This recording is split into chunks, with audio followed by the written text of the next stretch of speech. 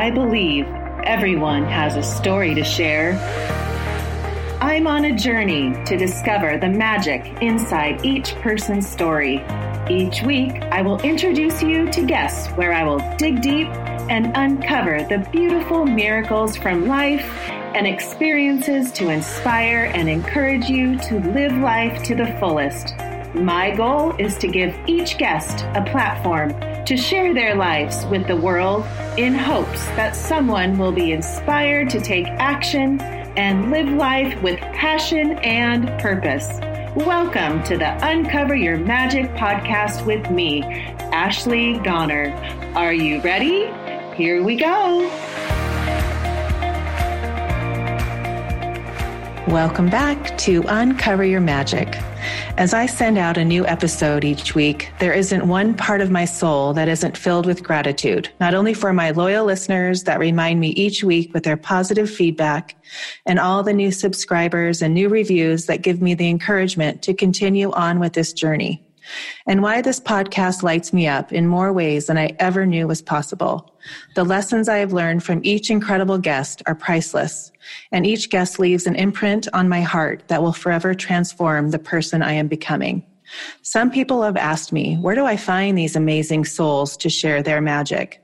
My answer is, when I set an intention to create something like this podcast, that is to create a platform to help encourage others to live their lives with passion and purpose, then God or the universe brings these beautiful souls into my life because I am open and ready to receive them. I think if I never had this podcast, I would probably never have met most of these guests, and you as a loyal listener wouldn't have gotten the magical takeaways and tools to transform your life. It's an exchange of energy that is unexplainable and so profound in my experience doing this podcast, which makes each week even more exciting and fun to learn more ways I can better myself as I live my life on this planet. My guest today is Rabbi Iggy. He was introduced to me by my guest in episode 24, Jess Lippman. If you haven't listened to that episode, please do. She is an incredible mindfulness coach. She was a guest on Rabbi Iggy's podcast called Tattoos and Torah. To me, the title of his podcast meant he must be Jewish and have tattoos. I didn't understand the connection to a mindfulness messenger like Jess and what it would relate to on a podcast called Tattoos and Torah. So I began to binge most of the episodes and needed to get home to write notes because, oh my gosh, there were too many light bulbs going off and information that was profound and was said in ways I had never heard before. It made me realize how a title called Tattoos and Torah might not have been a podcast I would have listened to, and now it is one of my favorites. Before we get started on this, what I know will be a very magical episode, let me give you just a little background on Rabbi Iggy. Rabbi Iggy is a renowned Talmud teacher, spiritual counselor, artist, and educator. He grew up between Belgium and Israel, as well as the United States in a traditional Jewish Orthodox home. He is an author, speaker, teacher, and contributor on subjects ranging from Talmud, Jewish text, spirituality, addiction, recovery, fatherhood, and LGBTQI issues. Today, he is the founding rabbi and CEO of the Tshuva Center, a new long-term Jewish recovery community in Brooklyn, New York.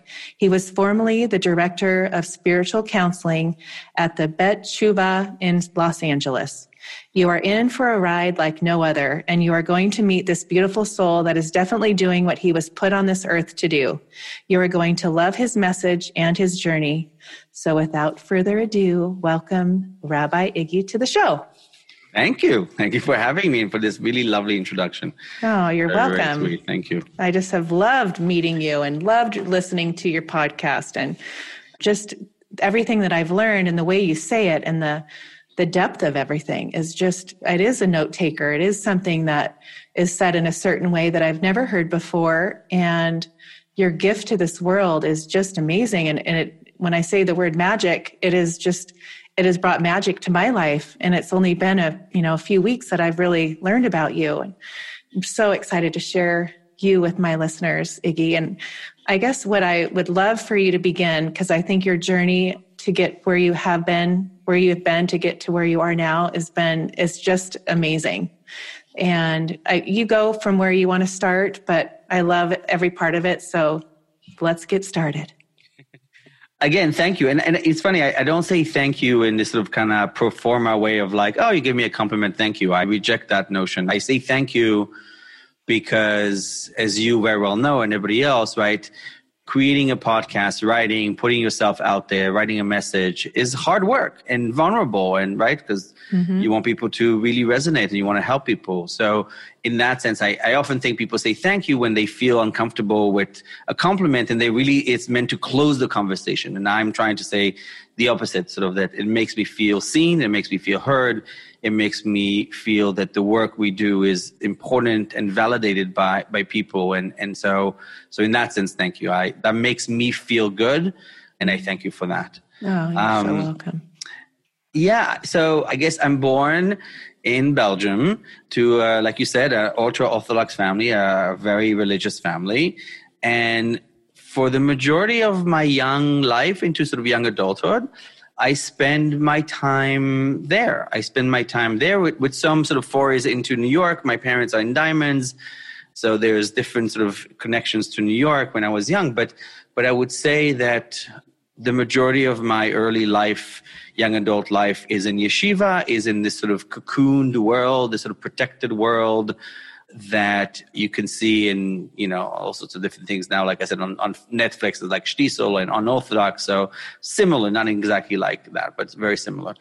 And I grew up in this family with really thousands of year old traditions of studying and learning and stopping for Shabbat and high holidays and all that. And one of the major things we study is called the Talmud, which is sort of this sort of codex of stories and law, which is very, very important. And anybody who's sort of learned some spiritual work or Jewish, whatever, sort of has heard that word before. But that sort of is what we study. And it's very dense and it's very difficult to understand. And for one reason or another, I was given a gift first to sort of really be able to learn it and study it properly. And that saved me many times. So we'll get back to that. And so I grew up in this environment, and for a little while, everything's fine. But I start to feel relatively young that I'm not like everybody else, that something's different about me. I don't think like everybody else. I don't see things like everybody else. Even in this Talmudic quest, I ask questions that I'm often told are either too advanced for me to understand the question, or who told me these questions, and I can't possibly have thought about it myself. And, and later on it become like, oh, you have all these questions and it's very interesting, but like it's, it takes a while to get there. And I get angry. Again, a lot of these things are sort of things that sort of I in retrospect can identify, but I get really angry, right? I don't know what it is. And as I grew up, I engage in behaviors I shouldn't be engaging. I do things I shouldn't be doing. Like what? Like drinking, like, drugs, like, pushing the envelope, like getting into fights, like trying to, outsmart the teacher, like playing pranks, like, later on sex for sure. Like, a lot of different things are sort of that I just shouldn't be doing. Because you felt like you weren't living who you were, like, were you just because you felt like you were lost, or you didn't have an identity that you could really like subscribe to? No, I mean, it's funny because for me it was the opposite. I had a very strong identity, but it didn't match up with either my identity inside or what the identity outside. Like I knew, right? I felt already, so like things that I knew, but it didn't match, right? I had a split. Right? I looked one way and I felt another, or I felt one way and tried to look another. And I was always sort of straddling different parts of my personality, different parts of my world, different parts of what I was thinking. And it was tearing me apart. And with all that strangeness and anger, and again, it's important to, right, sort of to mention that sort of we're talking about sort of the late 70s and the 80s, right? And that sort of that there are no queer, gay role models, right? This is the height, right? Or a little later, but like AIDS comes along. So like it's all, everybody's going to die. And the truth is that because of this sequestered world of mine, that I grew up with, I didn't even know what that was, right? It wasn't a thing, right? There were behaviors that people engaged in, right? They were harmful or things that, right, God has given you that you have to overcome, or things that you didn't talk about. And that's really a lot of the part of that theme. I knew instinctively somehow that these are not things I should be talking about. I knew that if I say something, I would be in peril, something bad would happen, right? But there was no thing like, oh, this is a gay man. Like, I didn't realize that. Did your parents, were they part of that? Did they help you understand, or were you open about it? No, I didn't realize it until much, much later. In fact, later when I did open about it, they really didn't talk to me for a while. I mean, they were not happy with this. I was not there. And there's still a large part of my family. They won't. Wow. So, right. So no, but more importantly, in that sense of like my own strangeness, my own otherness, if you will, was very clear from a very young age, relatively. Young, like when you knew it, like when you were in elementary school, you knew there was something a little different. later. I think a little later, more closer to middle. But yes, but I knew it. Something was not like all the other boys. Right. Right. I have to tell, like, I guess if there's Jewish listeners that understand this better, right? But right, in early ages, you separate the boys from the girls, right? Sort of in those society, right? In those cultures. Yes. I remember it was a little later, and one of my friends sort of asked the teacher, the rabbi, said, like, well, why do we not pray with the girls? And the teacher says, well, we don't pray with them because we don't want to be distracted, and girls distract us. And I remember thinking, like, distract us? How? Like, what do you mean? Like with their clothes? Like they're wearing fancy color? Like, what are you? But I did ask, because again, something in me was like, I don't know about this, but okay, sure. That's hilarious. So yeah, right. So you're finding your way. You're learning that you don't fit in. Something's not right. Right. So, I'm angry and all that. And as the time progresses, I also, like I said, I sort of engage in behavior, and I meet people that I shouldn't be meeting, and I run away in the middle of the night where I am, and I go to sort of like clubs or bars or whatever. And I sort of like, I'm a very precocious young man, right? And I think I'm, the coolest shit ever. And in this attempt, and that I think also has bred, or it was in me in the first place, this quest for constant exploration, for journeying, for running away. I mean, if I'm really honest, but to try and see the world somehow differently. Later on, that will bring me to Tibet. That will bring me to Rome. That will bring me to Turkey, to Izmir. That will bring me to, South America. That will bring me a lot of different places. So you're going to all these places in search of something, or you're just to learn more, or to like, are you working? Sometimes. Not always. Again, I mean, I'm very lucky. I come from a rather established family. So I didn't have to work for the majority of it, although there were times in my life that I had nothing, and I would, at the time, I felt the greatest gift. I don't know if like people who are a little older, right? McDonald's used to, I mean, I think still that, but like $1, the first beginning of the $1 menu, right? So I would just have 3 burgers a day for $3. That was easy, right? My God. That was easy. And then there was a period of time a little later where it's a long story, different podcast, but like in Massachusetts, and there was a McDonald's there that would have every other week, they would have a triple cheeseburger for 99 cents. And I'm like, oh my God, this is amazing. Right? Jackpot. Exactly, right? Like burgers and popcorn, that's what you lived on. So you did go through a struggle, but you were raised with, you had abundance in your life. Yes. And I rejected that abundance when I decided to sort of like reject the notions and then sort of be rejected, I guess, by my family. So, but all these places, like you said, I learn, I journey, I try to find nuggets of truth. I tried to and this is where a lot of this, if you imagine a little leather satchel, and you just put in it these nuggets of truth. Right? Like a catch-all. When you pull it out afterwards, where they all kind of intermix, like it's a little bit like a trail mix, right? Or like whatever, Right. They're all kind of like stuck to each other and things, and is this and this, that, and like the flavor, right? So, and that's really the beginning. I'm like, oh, there's a lot of it.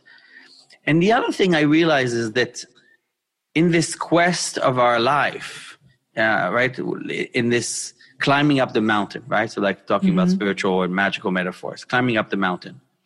At the base of the mountain, there's multiple camps, and they sometimes don't even see each other because they're on the other side of the mountain, and they're far away from each other.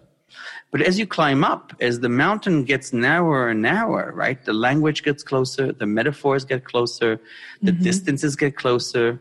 You see each other, right? They see you. And you go up and up, and it gets closer and closer. And that's why I like, right, sort of like Muhammad and Jesus and Buddha and, right, and the Talmud and, right, and Sufism and Zarathustrism and Catholicism. Like a lot of it, all of a sudden, like, oh, you know, Buddha and Jesus said very similar. Oh, Rabbi Akiva and Buddha said something similar. Oh, like, oh, Sufism, like, oh, that's really cool. We all disagree what's at the top of the mountain, right? We all disagree, like, right. What is at that absolute top? Fine. Right. But in our quest, the distances get closer. So in this satchel of mine, I started looking at this thing and realizing that a lot of things are a lot more connected and that I have a lot more sovereignty in interpreting it. I have a lot more ability to understand and create a world of meaning for myself, and that nobody else is going to create it for me. But with my strife and with my anger and with my thing, it was still hard to see for a little while, right? To understand that. So you finish you're not finishing your quest, but you're on this journey, you're collecting your trail mix. Now I'll never think of trail mix the same anymore. And you're learning and you're putting things together. Right. But you still aren't like fully, you're not completely fulfilled. You still have anger. Oh, yeah.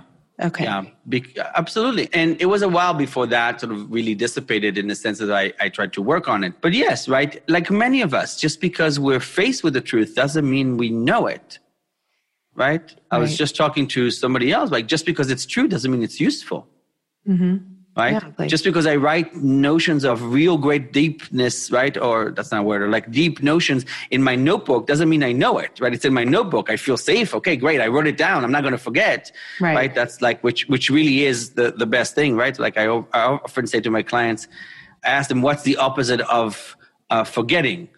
And they're like, oh, remembering. It's like, no, writing. That's a pure, right? Yes. That's a pure Iggyism. The opposite of forgetting is writing. So yeah, so it's in my notebook, right? I'm so smart, it's in my notebook. But you have to then sort of like see and open the damn notebook and see like, what are you going to do with it? Right. So, but yeah, so I'm still in that journey. I'm still in this journey, but like, I'm still angry and still struggling, and mostly because I haven't found myself, and I know there's magic in the world. Mm-hmm. But I feel it's skipping over me. I know like as a victim mindset? Is that what you mean? No, not so much victim, although that's a good thing. That's a good observation. But not so much victim as much as like, why can't I see it? I know it's there. Right? From a spiritual point of view, right? You read the Bible, the very basic, right, sort of thing, right? There's the burning bush, there's the parting of the sea, there is, right, I'm Jewish, but like even, right, so like the fish of, right, miracles of, right, of Jesus. Right. I mean, there's all these sort of miracles happening all the time to everybody else. What about my miracle? Where's my miracle? Right? And so I'm still lost for a little while. And I decide, okay, I'm going to go back. Maybe it's in the learning. So they say, okay, I'm going to go to rabbinical school. Right? Right. That will be, right. I know so much. I can bring it in. Right? Nothing kills your spirituality like rabbinical school. But right after, right, and a little bit after, I decided, okay, this was a few years. I'm done. Whatever. I'm gonna travel again. Right? I sell everything I have. I'm going to travel again. And an old colleague of mine, this is May-ish, beginning of May. And an old colleague of mine says, hey, listen, I'm in charge. I'm opening this school in San Francisco. I need somebody like you who's good with teenagers. I was at summer camp, so I was good in teachers, right? But that's how we know each other. And I need somebody to really help build a curriculum and help build sort of like a space for Talmud studies, for Bible study, advanced Bible studies, and Israel studies. I'm in Israel at the time. I'm in Jerusalem at the time. And this is in San Francisco. And I said, that sounds amazing, but I'm Belgian. I don't have a work visa. it's May. You want me to come in August 1?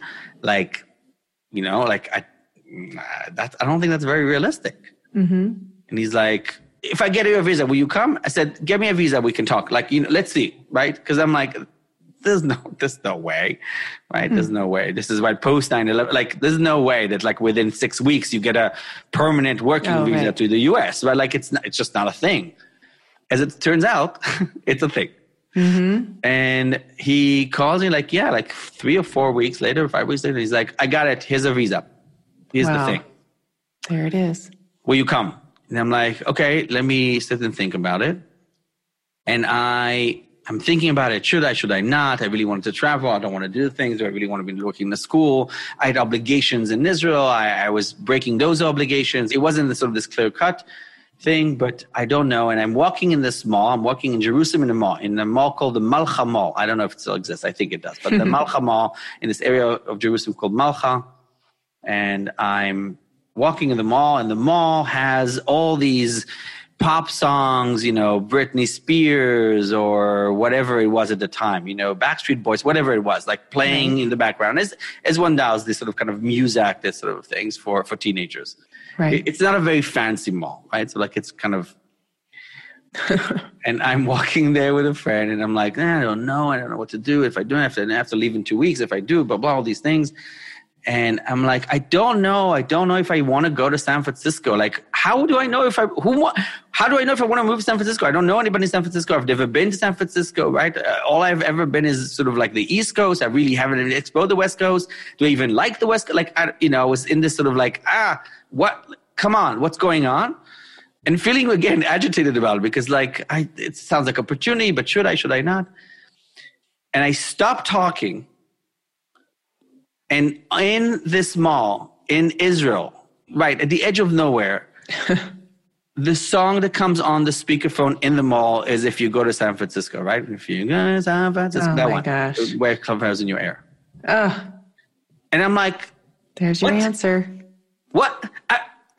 Like it's not even the kind of song they play, right? They don't like I'm saying, like they're playing these pop things, like that's not even a thing, right? And they play the song, and my friend looks at me, and I look at her, and I'm like. And it's freaking me out. It's freaking me out. Right? Because I'm like, does somebody know? I'm like, my friend, do you know anybody who works here? Like, there must be some, like, am I being punked? Right? It's like, punk doesn't exist yet, but like, am I being punked? Right? The song ends, and they go back to like, whatever, Britney. Yep, there it was. Your little answer. And I'm standing there, and for the first time, not that, but for the first time, I'm like, all right, I get it. Mm-hmm. I'm going to San Francisco. It feels okay. So now you're starting to see the magic. Now it's your turn because now you've opened your eyes because you can be at that mall and not have had that in your mind or anything and never heard that song. That's right. Now the magic works for me too. Right? Mm-hmm. Now I heard the magic or chose to hear the magic, right? Or was open to hear the magic, right?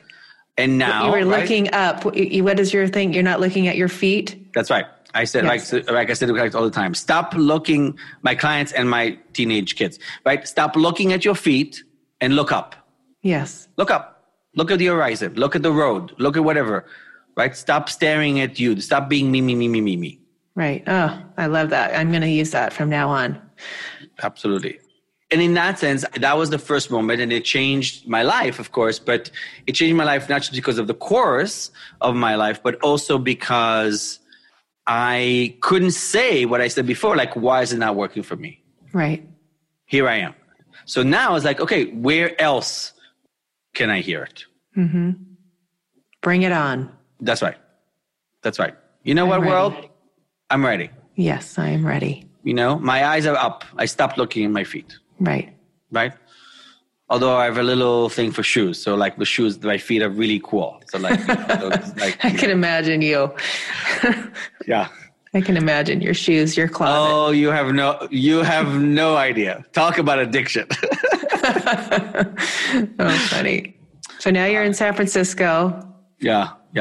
And I'm in San Francisco and I teach And it's great. I mean, I came there, I didn't know many people, I started teaching, and I love teenagers and I love teaching.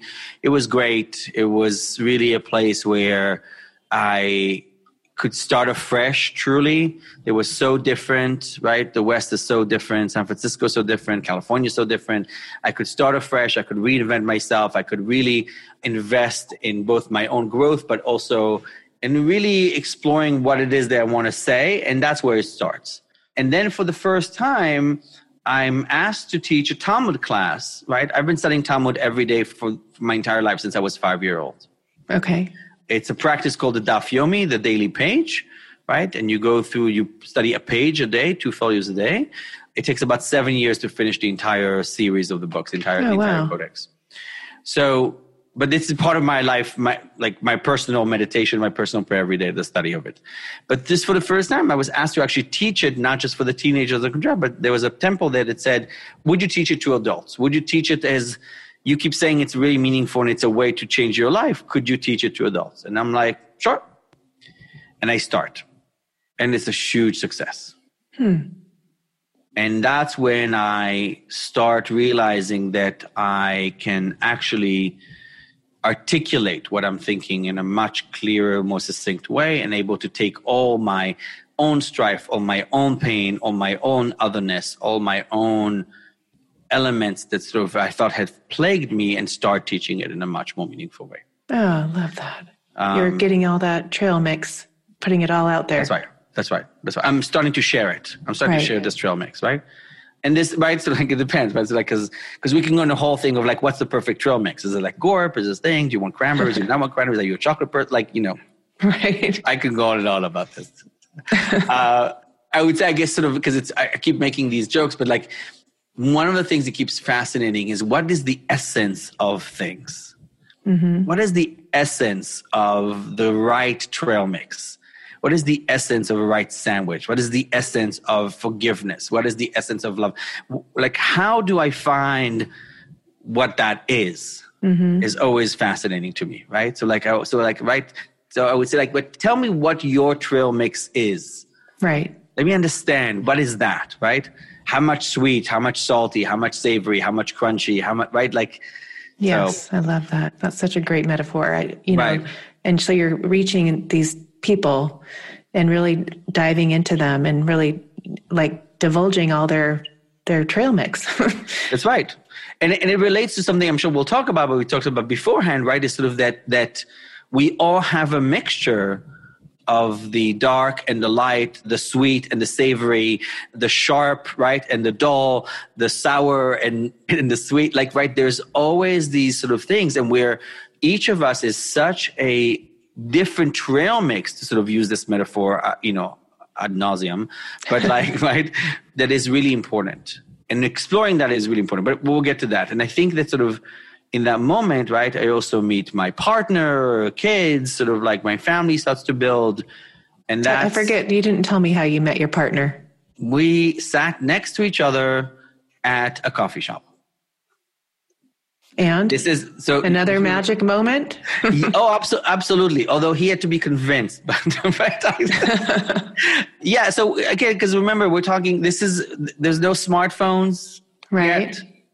The iPhone is not invented yet. I mean, really, or like with flip phones and Nokias and all that. So we sit next to each other in a coffee shop, and I will say this: that neither of us were looking for something serious at the time. It was Thursday. And I, on that end of the weekend, on Sunday, was flying to teach in Rome, I think it was. I was doing something in the Vatican. I was going somewhere. I was teaching somewhere or whatever. And so we just like, let's just have fun. And that's what we did. As soon as I landed, I think it was in Rome. As soon as I landed in Rome, I was like, I knew it. Something clanged to me. I knew it. He had to be convinced when I came back. He had to be convinced. Yeah, but so it was instant for you. Oh yeah, 100%. And did you have this vision of what it was going to be like, or you just felt it that minute? Like when you landed, you're like, oh my gosh, that's it. The minute I landed, I knew it. I had no vision of what it's going to be like. In fact, even if I did, like, it's nothing like it was supposed to be, quote unquote. Mm-hmm. But yes, no, in that moment, I knew. It doesn't happen for everybody. And, sometimes I feel bad about it because I don't want people to think that if it doesn't happen to them that way, it's not real love for them. But for me, in that moment, I knew that this is the person that I'm going to spend the rest of my life with. Was he as deep as you? Like, you like to talk, to go into spiritual talk, or was he like that with you, or what was pulling you? What was it about him that you really No, he's intriguing? not. He's in fact the opposite of me. Huh. But till this day, he is the smartest person I've ever met. So you really looked up to him in that way? I've always said I'm going to marry the smartest person I met. I have since I was a kid. I didn't think he's going to look like that, but yeah. But he's still the smartest person I've ever met. I haven't met anybody who I find more intelligent than him. Oh, wow. Huh. So very much respect. Yeah. To the highest. Respect and deep connection. Just deep, deep, deep connection, right? When we talk about magic, right, that's the source of it, right? Mm-hmm. It is beyond words. It is beyond feelings. It is a state of existence, right? It is for me, in that sense, magic, sort of a little bit William Blake, right, says the universe in a grain of sand. That is the macro and the micro. The tiniest infinitesimal particle looks exactly like the largest part of the cosmos. Mm-hmm. And the entire cosmos is in that, in us, in him, in what we have. Right. And so it is the source, the engine of everything else. Yes. Do you believe, I know you do, but like just when there was a familiar feeling with him, like you've been together before in another life, or, you just have this connection right away because that's what was pulling you to, like you just felt this like comfort? Yeah. I mean, I think more than anything, I felt seen.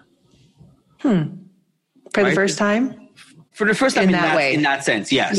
In that sense, yes, I felt seen. I felt heard. I felt reflected in a way that was both familiar and comforting in that sense, yes. Huh, neat. I love that. Sure.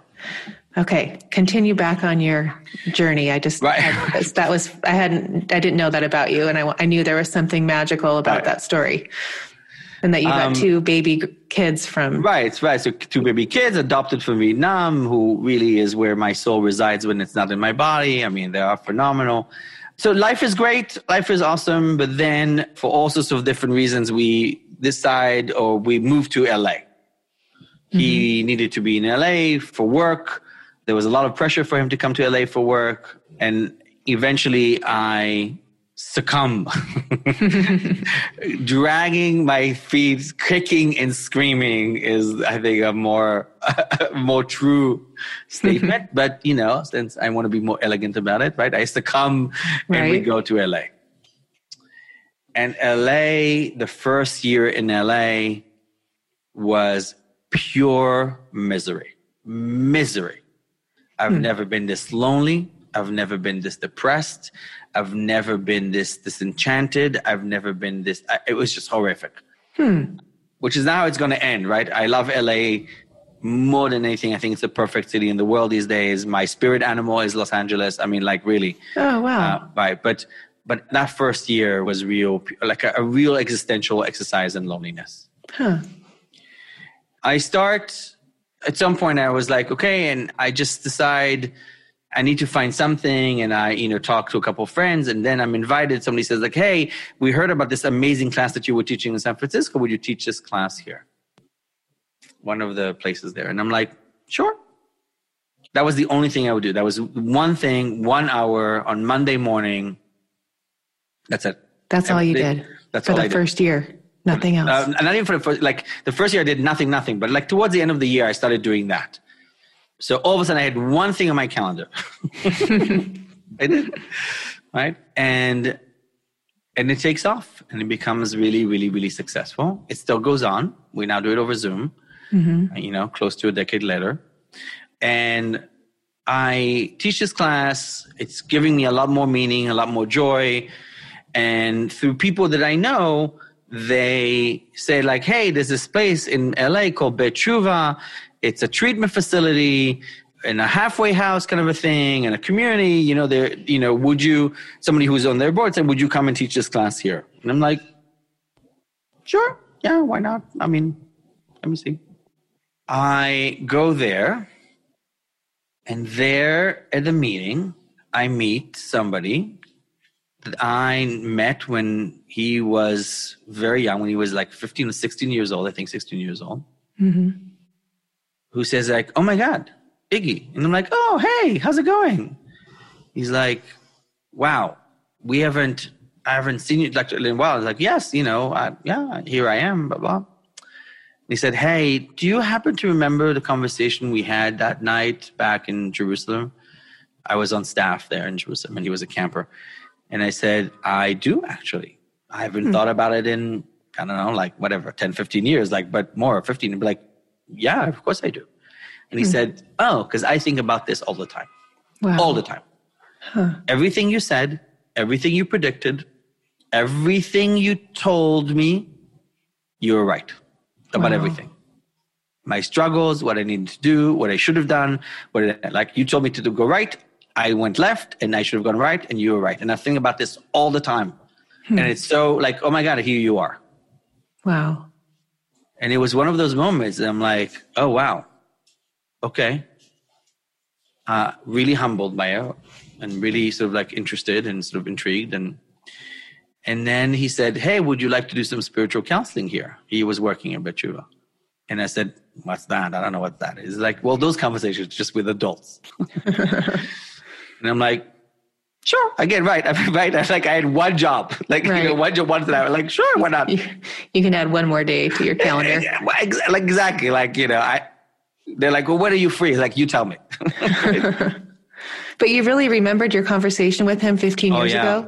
Oh, yeah. Oh, yeah. One of my great blessings is I got a good memory. And I remember that. It was a very dramatic conversation. It was a very dramatic evening. I remember that fully. Oh, I love that. And I started working with people. And that is when not all of a sudden, but that is when the moment where the real magic happens. And I'm like, this is the most significant work I will ever do in my entire life. Because I got to work with people who were broken, people who were struggling, people who had nothing, people who really wanted more meaning in their life. They wanted recovery. They wanted to change their life. They wanted to be better, to feel better. They wanted to have conversation about things that really interested them. They knew this, if they've hit rock bottom. So we're talking about, right, people in recovery, people coming to treatment, the treatment facility, but also people who are released from prison after long terms, lifers, people in prison, right? Wow. And I discovered my gift, which is that when I look in your eyes, I get to see your soul. I get to see who you are. I get to see who you could be. And I get a clear vision of what is the path that we need to get there. And you just realized that then? Yeah, that was the moment that I'm like, this is my gift. This is my work. And again, like I said, like before, all of a sudden, all my pain, all my strife, all my anger, all my misbehavior, all my recklessness, all my rebelliousness, but also all my love, all my charity, all my altruism, all the soul that I have been given, right, in this existence. All of a sudden, I could take all of that and have meaningful conversations with people when they want to talk about the real things that interest them. Who I am, what should I be, why am I in this world, what's my task, why is this pain happening to me, does it have meaning, how do I make meaning out of it, how do I change my life, how do I feel better, what do I need to do, is there a God? You know, what is my identity? All the things that we've tabooed, right? All the things that really matter to us. Sex, money, power, family, health, right? The things that you have nobody to talk to. Because when people say like, hey, how are you? They say like, yeah, I'm okay, everything. Oh, I'm good. How's it going? The things that we don't talk about. I feel bad about this. I feel problematic about this. This hurts me. This, I love this. I'm in love with this, but I want to do that, but I can't do that. But what people say, all these questions, all these things that people have nobody to talk to. So you're asking them the questions and they're answering you. we're asking questions of each other, right? It's an encounter, right? It's not just, we talked about the mountain, right? So I'll deepen that metaphor, right? I've said to you before, right? Sort of that there are different ways to be a guide, right? There's different ways to go on the journey. Most guides go in front and you follow them, right? You go in front of them. I'm not really interested in that. Because then you follow my path. Right. Right? I'm unique as you are, right? We have our own uniqueness. I'm not going to that. So I prefer, right? The metaphor I use, but it's more than just the metaphor, is that I'm a spiritual Sherpa, right? For those people who don't know, right? The Sherpa is a tribe that lives at the bottom of Mount Everest. It is not synonymous with like hiring a Sherpa. You hire a Sherpa. The Sherpa works behind you. The Sherpa, right, so like walks behind you with your stuff. He carries your stuff with you up the journey. It's your journey. It's you climb up the mountain. It's not theirs. They've lived there for 1,000 years. Like they've gone up the mountain. Like they're like, I don't know what you guys want with this Everest thing, but sure, go ahead. Why not? Right. Right. When you turn back and you say, hey, you know, where should I stop? Should we stop here? Should we do that? I need a frying pan. Hey, he will hand you the frying pan. He will tell you what it is, right? He will help you with your journey. I will help you with your journey, but we have to craft the journey for you, not for me, right? I will tell you what you need to do in terms of your exercise to understand where your journey goes, but I'm not going to tell you what to do between A, B, and C. And for a lot of people in recovery, people who have lost everything, people who have had anything, people who are afraid, people who have been broken, people who are homeless, all of a sudden there's a person who primarily conveys one message as we go on this journey, is that you matter. Your life matters. Your existence matters. Of all the different things that had to happen, of all the different decisions that your ancestors had to do, the universe had to create you, this unique phenomena that will never repeat itself. You have an intrinsic value just by being born. How do we honor that? How do I get to see you? What is the language of your passion?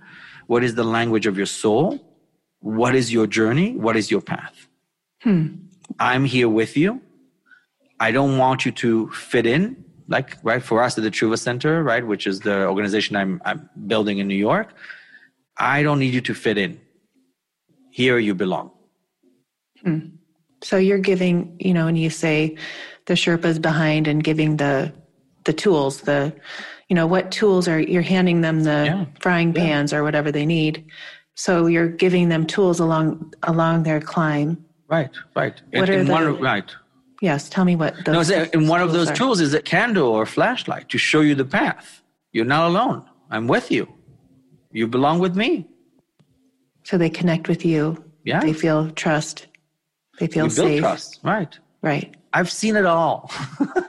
That is, right. People get to me usually when they've tried other things and it doesn't work, right? And somebody says like, you should talk to Rabbi Iggy. They're like, Rabbi, like, trust me, talk to Rabbi Iggy, right? And that's where sort of like, right, the tattoos and Torah also comes in, right? So like that I've experienced a lot of things in my life, but also like, I'm not afraid of your brokenness. I've worked with murderers. I've worked with thieves, with con men, with pimps, with drug dealers, with drug abusers, with like, right? You name it. I'm not afraid. The humanity comes through. Always. What we need is somebody to say, let's look at it together. Let's find ways to make your life better. Let's find ways to make you more content with what you have or change. Right. But when they come to you at this stage of their life, they're really open and just, not desperate, but ready and open. It's not like you're struggling to get them to open and trust you. Some are ready. Most are not. Okay. Like the ones that are... Sorry, go ahead. No, because we all, look, a lot of us are struggling, but addiction, like many other things, starts as a solution to a problem. The addiction always starts as a solution to a problem. It's the drink before the party just to loosen things up, not to feel awkward. We're talking about that party, right? That sort of is done for you because you get a great promotion and you feel awkward. You're going to drink, right? Or you're going to use drugs or whatever to just take that edge off, right? To be like, all jolly like everybody else, right? It's the drugs that... And I talk about it often. I'll never remember this young woman who comes to my office many years ago, who she was highly traumatized, right? Abused very young, and really horrible story. And she described the first time she tried heroin. And she says, it was amazing. For the first time in my life, I felt normal. The PTSD here was gone. I felt like everybody else. I felt strong. I felt empowered. I was like, this is great. I'm euphoric. There's no pain. I was like, this is amazing. And she says, and then somebody said like, oh, no, don't do harm. Like, so you ask me to feel like shit, right? Over feeling great? Of course I'm going to go for the feeling great. Right. And then it starts to become a problem. But almost all addictions start as a solution. Huh. That's that's a whole different way of looking at it in my mind. Wow. And that's what the work we do, right? Two things. One, I believe that addiction is a spiritual malady. It's that hole in your soul that you're trying to fill with something. Mm-hmm. Right? It starts very young and we fill it with all sorts of different things. And it can work for a little while, right? You're feeling low, right? You're feeling down. You go on the internet or whatever. You go to the store, you put on a nice dress. You feel great. You go home like, right? You feel amazing, right? Or you go and you have a great meal and like, oh my God, you talk about it, right? You blog about it, right? Like it's great, right? So it works for a while until it becomes empty again. And then you have what? to chase the high more and more and more and more, right? More alcohol, more things, right? More things, right? It's a really stressful day. You have a glass of wine. You're like, great, that mellows out. So it's not a solution until it becomes a problem. And for a lot of people, it becomes a problem relatively quickly. If you look at what's happening right now in the world, the opioid addiction, right? People are feeling pain. Right. And they're taking the opioids to not feel that pain because it works. You don't. You also get numb to yourself and you're addicted, right? And so you're not dealing with with your own awkwardness and everything. But yes, that's how it starts. What is going on during this, like the whole, in your mind, this last 6 months? Is it really increased? Have you had a lot more? Absolutely. People? Yeah. And not just a lot more people, like the numbers, let's say here in Long Island, unfortunately, and I'm sure that's true everywhere, but some counties in Long Island are seeing 50% increase in fatal overdoses in the last 3 months because of isolation and COVID and loneliness. It's a huge issue. Huge. But it can be solved. And it can be solved by learning for Johan Hari, right? The opposite of addiction is not sobriety or recovery, that for that matter. The opposite of addiction is connection. When we feel we matter, when we feel we have value, when we feel that our life has value, when we don't want to self-toxify, right? And in that sense, right, the work that we do, the work that I do, right, is around this because like one of my mentors, Harriet, says, right, you're either in recovery or you're in denial, right? Or the softer way to say this, and we say this all the time, which is you don't have to be an addict to be in recovery.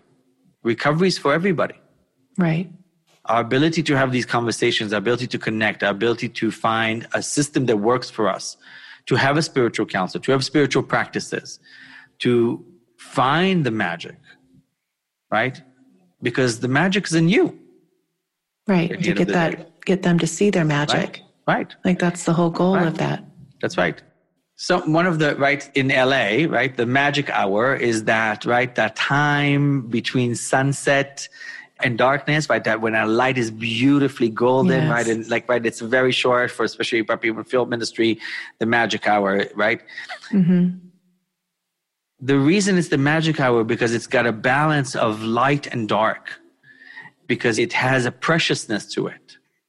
And the preciousness needs to be felt in everyday's life for us. Right? We said before, part of the tattoos in Torah is this sort of non-binary way to look at the world. It's not an either or ever. It's always a both and.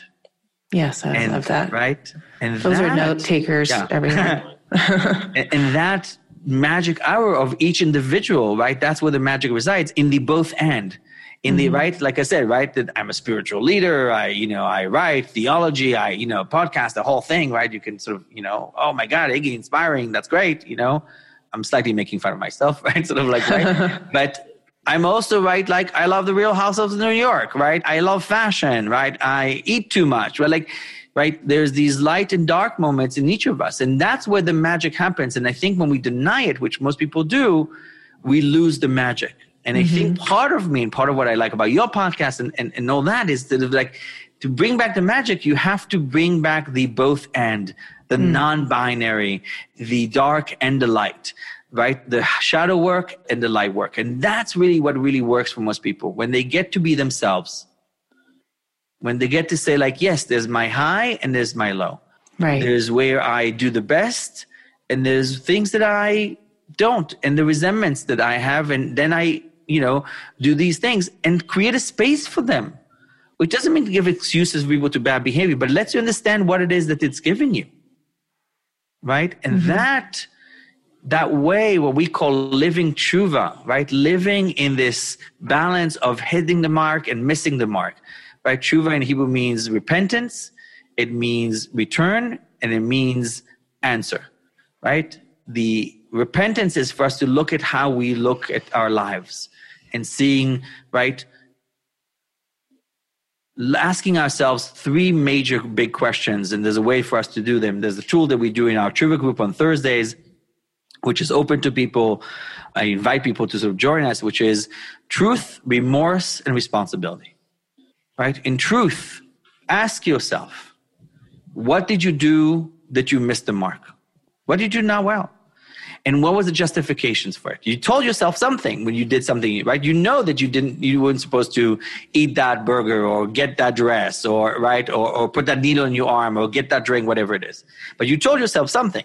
I deserve it. I'll walk back from work. I'll run after, right? I didn't have time to cook, right? Like I need to nourish myself. I have a big night coming up, whatever it is. Right. Right. It's just a drink of wine just so I don't feel so awkward, right? Then you have to ask who is affected and how they're affected by your actions.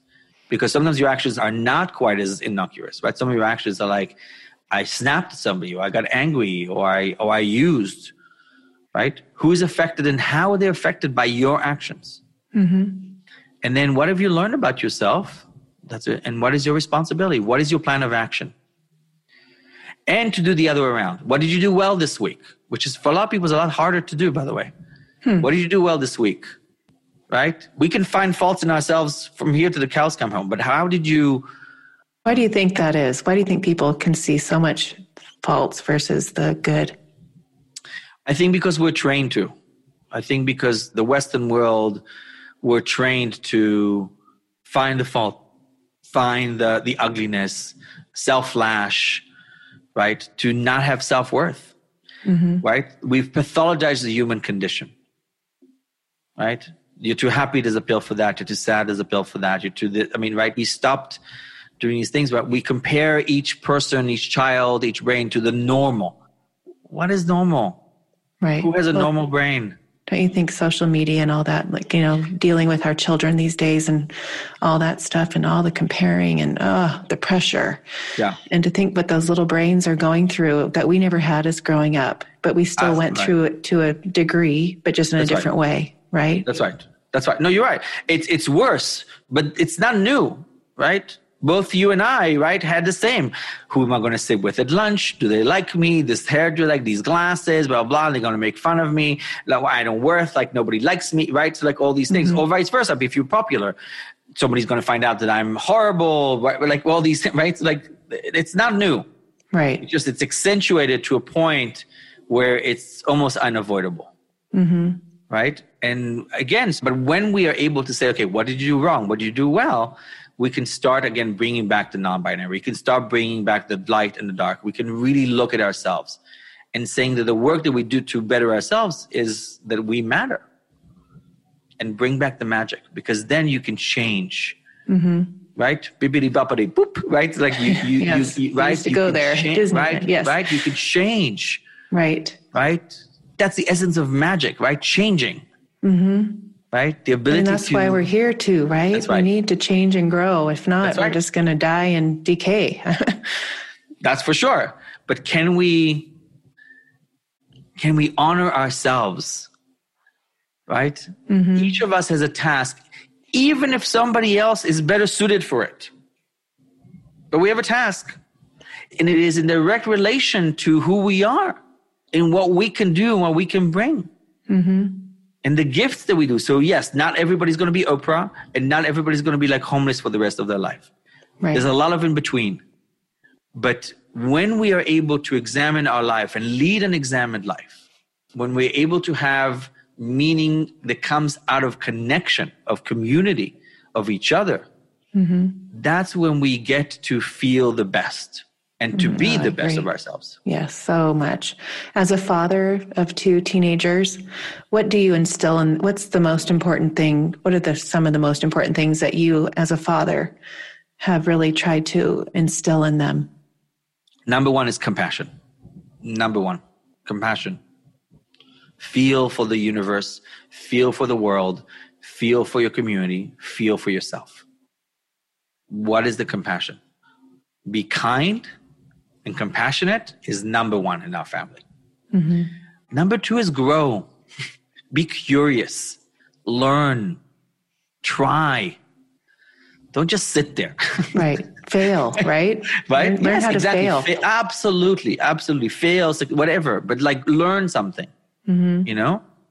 And the third is communicate. Say something. Right? Be by taking your own place. Right? Mm-hmm. Be yourself. Be who you are. Be who and express it, right? Don't just feel that it's like, right. So like, right. In that sense, right. And those three, and there's a few more, but like those three sort of really create a robust sense of self. If you look at it properly, right? Mm-hmm. Right. You are loved. You're cared for. You'll fail. If you're going to fail forward, if you're going to fail, don't just like, right. If you fail and you haven't learned from your failure, then the failure is for naught. Right. Like, I don't care that you fail, right? It's cool. Right? For both our kids, we kept saying, like, all we ask you is to do your best. I truly do not care about your grades, but I want you to be able to be honestly saying that you've tried your best. Right. We do the same thing. Right. And if you failed, let's learn from it. What went, quote unquote, wrong? And if you succeeded, same thing, right? Don't just like glide on it. Right. Right. Do you teach them things to do? Do you teach them journaling, gratitude? Oh, yeah. Any kind of rituals that you do as a family in the morning? Yeah. So again, not a teenager, so the thing, but yes, there's meditation and prayer and gratitude in a deep way of like, what is it that you're gaining from it? That is sort of like, right? Gratitude is an expression of a self that is not just being, like I said at the beginning, saying thank you for a compliment or thank you for something I have, but how does that affect you? Right. How does it make you feel? Yes. Right. Right. When I teach my girls the gratitude, it's not, I'm grateful for my house. I'm grateful for my school. It's the things that made you feel. What did they make you feel like? And they have to describe their feeling. Because if they get to that feeling, that's when your whole energy shifts. Right, exactly. It's like a fruit tree. There's low-hanging fruit, which is yes, right? The food, the whatever, the house, the roof on your head. But yes, but the deeper elements, the higher reaching fruit is how does it make you feel? And for me, again, is then what are you going to do with that feeling? Right. Right? It's going to pass. Feelings change all the time. Feelings are not reality, right? Feelings are not permanent. Are not always true, right? They're not permanent. They move like happiness, right? This Western people sort of like quest to find happiness. I'm like, happiness is not an asset. Spirituality is not an asset. I'm not spiritual. I have to work on my spirituality. My spirituality is a discipline. There are days that I don't have it and I need to work on it, right? It's not in my suitcase. Right. Right? Much like gratitude or happiness. But in that sense, yes, how are you going to make sure that you stay true to those moments, true to those feelings of gratitude? Yeah, totally. It's not, I always listen to Abraham Hicks and she always says, it's not like earning a college degree, you know, it's constant. And That's right. You know, to teach children to grow and learn every day and to be alive in that space and to be eager to find something new every day. And it's always, you know, just learn one new thing. Just learn one new thing. It's like, it kind of opens their eyes to, oh, there's more in this world than just what this life that I'm living. And as a teenager, you know, getting ready to fly into this world, you know, and like, look at there's so much out there and look at your life that you can create. You can do or have anything. Right. You know, to instill that. Right, absolutely. And even more so for adults in many, many ways, right? Mm-hmm. Right? I think teenagers have a certain amount of magic that still has not depleted from them, right? So like they believe in the impossible in ways that sort of adults don't sometimes. But I think that for adults, and this is where I come in, right? For adults who feel that they've lost everything, they've lost the right? They don't have any more potential. Right. Right? Because magic at the end is also about potentiality. Mm-hmm. Right? when they felt that they've lost their potential, to really be able to reignite that, to find that small seed within us that can really be ignited to more potentiality, more magic, more that space where when you say to yourself, nothing good will happen to me, or this can't happen to me, right? That's when we have to shift our point of view and be like, no, it can, and I'm going to show you how. Right. And to change your language, right? Right? To change your language, to change your thoughts, to have somebody who can help you, who can connect with you, right? We can't do anything alone.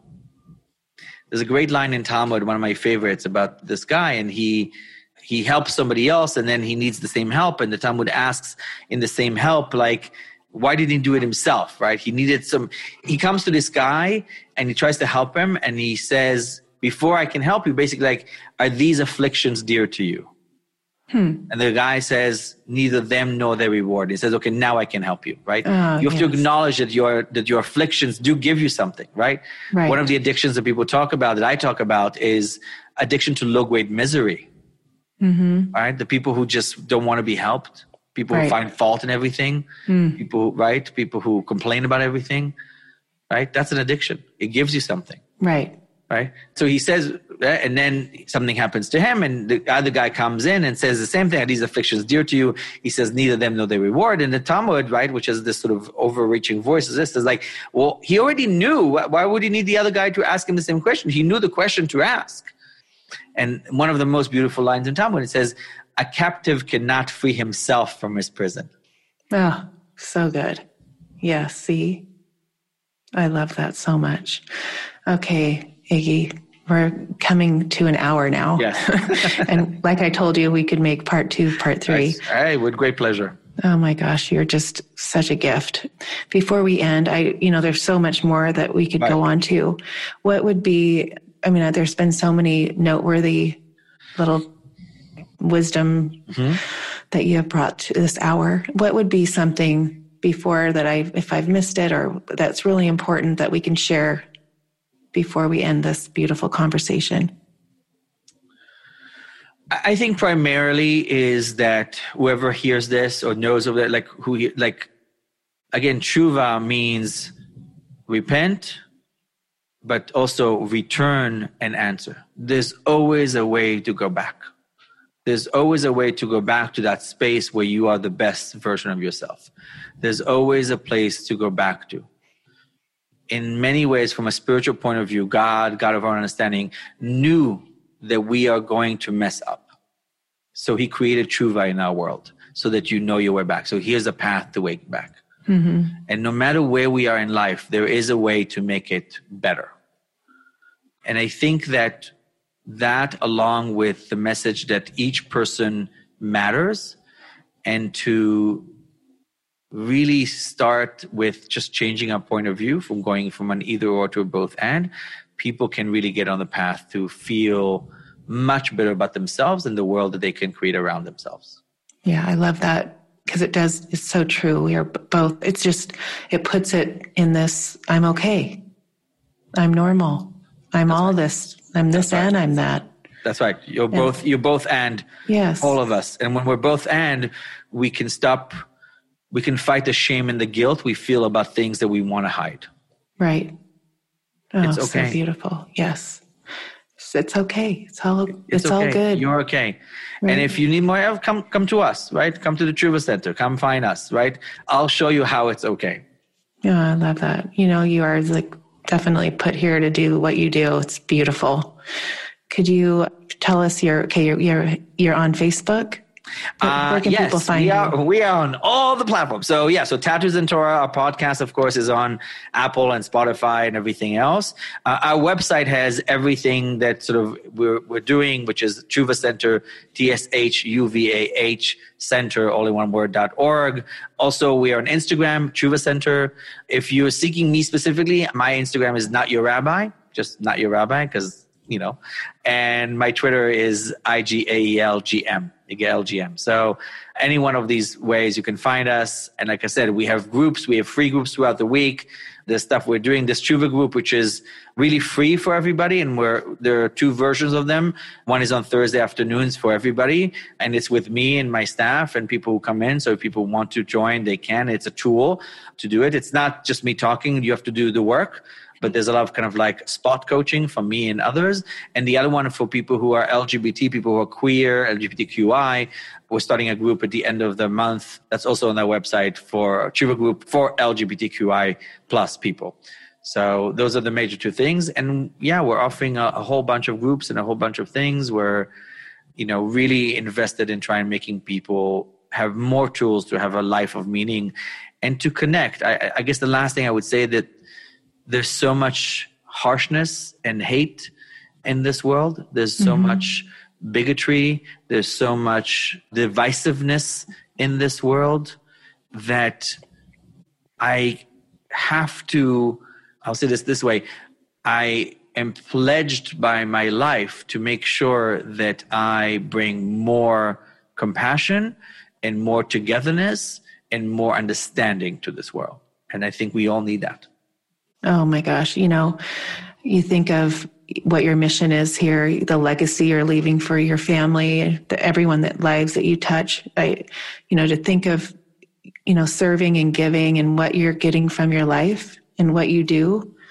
I mean, you can't put any price, nothing on that, but just what a fulfilling life you have. Right. And what you do as well, right? Bringing the message of people, bringing the magic to people, bringing people to conversations that perhaps they didn't have a chance to before. I mean, that's an enormous gift, an enormous resource for everyone. Mm-hmm. And I at the beginning of this in my introduction where I said, every guest puts something in my heart, and you have definitely done that. Thank you. Same here. We'll really look forward to this episode and listen to it over and over. And the next time I'm in New York, I feel like you're my friend. So I will be 100%. Coffee's on me. I will be meeting you at the coffee shop. That would be nice. Post-COVID, a big hug is in order, 100%. For sure. It's been so fun. Thank you. Thank you. Thank you, Iggy. Thank you. Talk to you soon. Thank you for listening to the Uncover Your Magic podcast today. If you were inspired by what you heard today, please share it with a friend. And if you haven't already, please subscribe, rate, and review this show on your favorite podcast player. If you would like to connect with me with any questions, comments, or feedback, please contact me at the Uncover Your Magic website.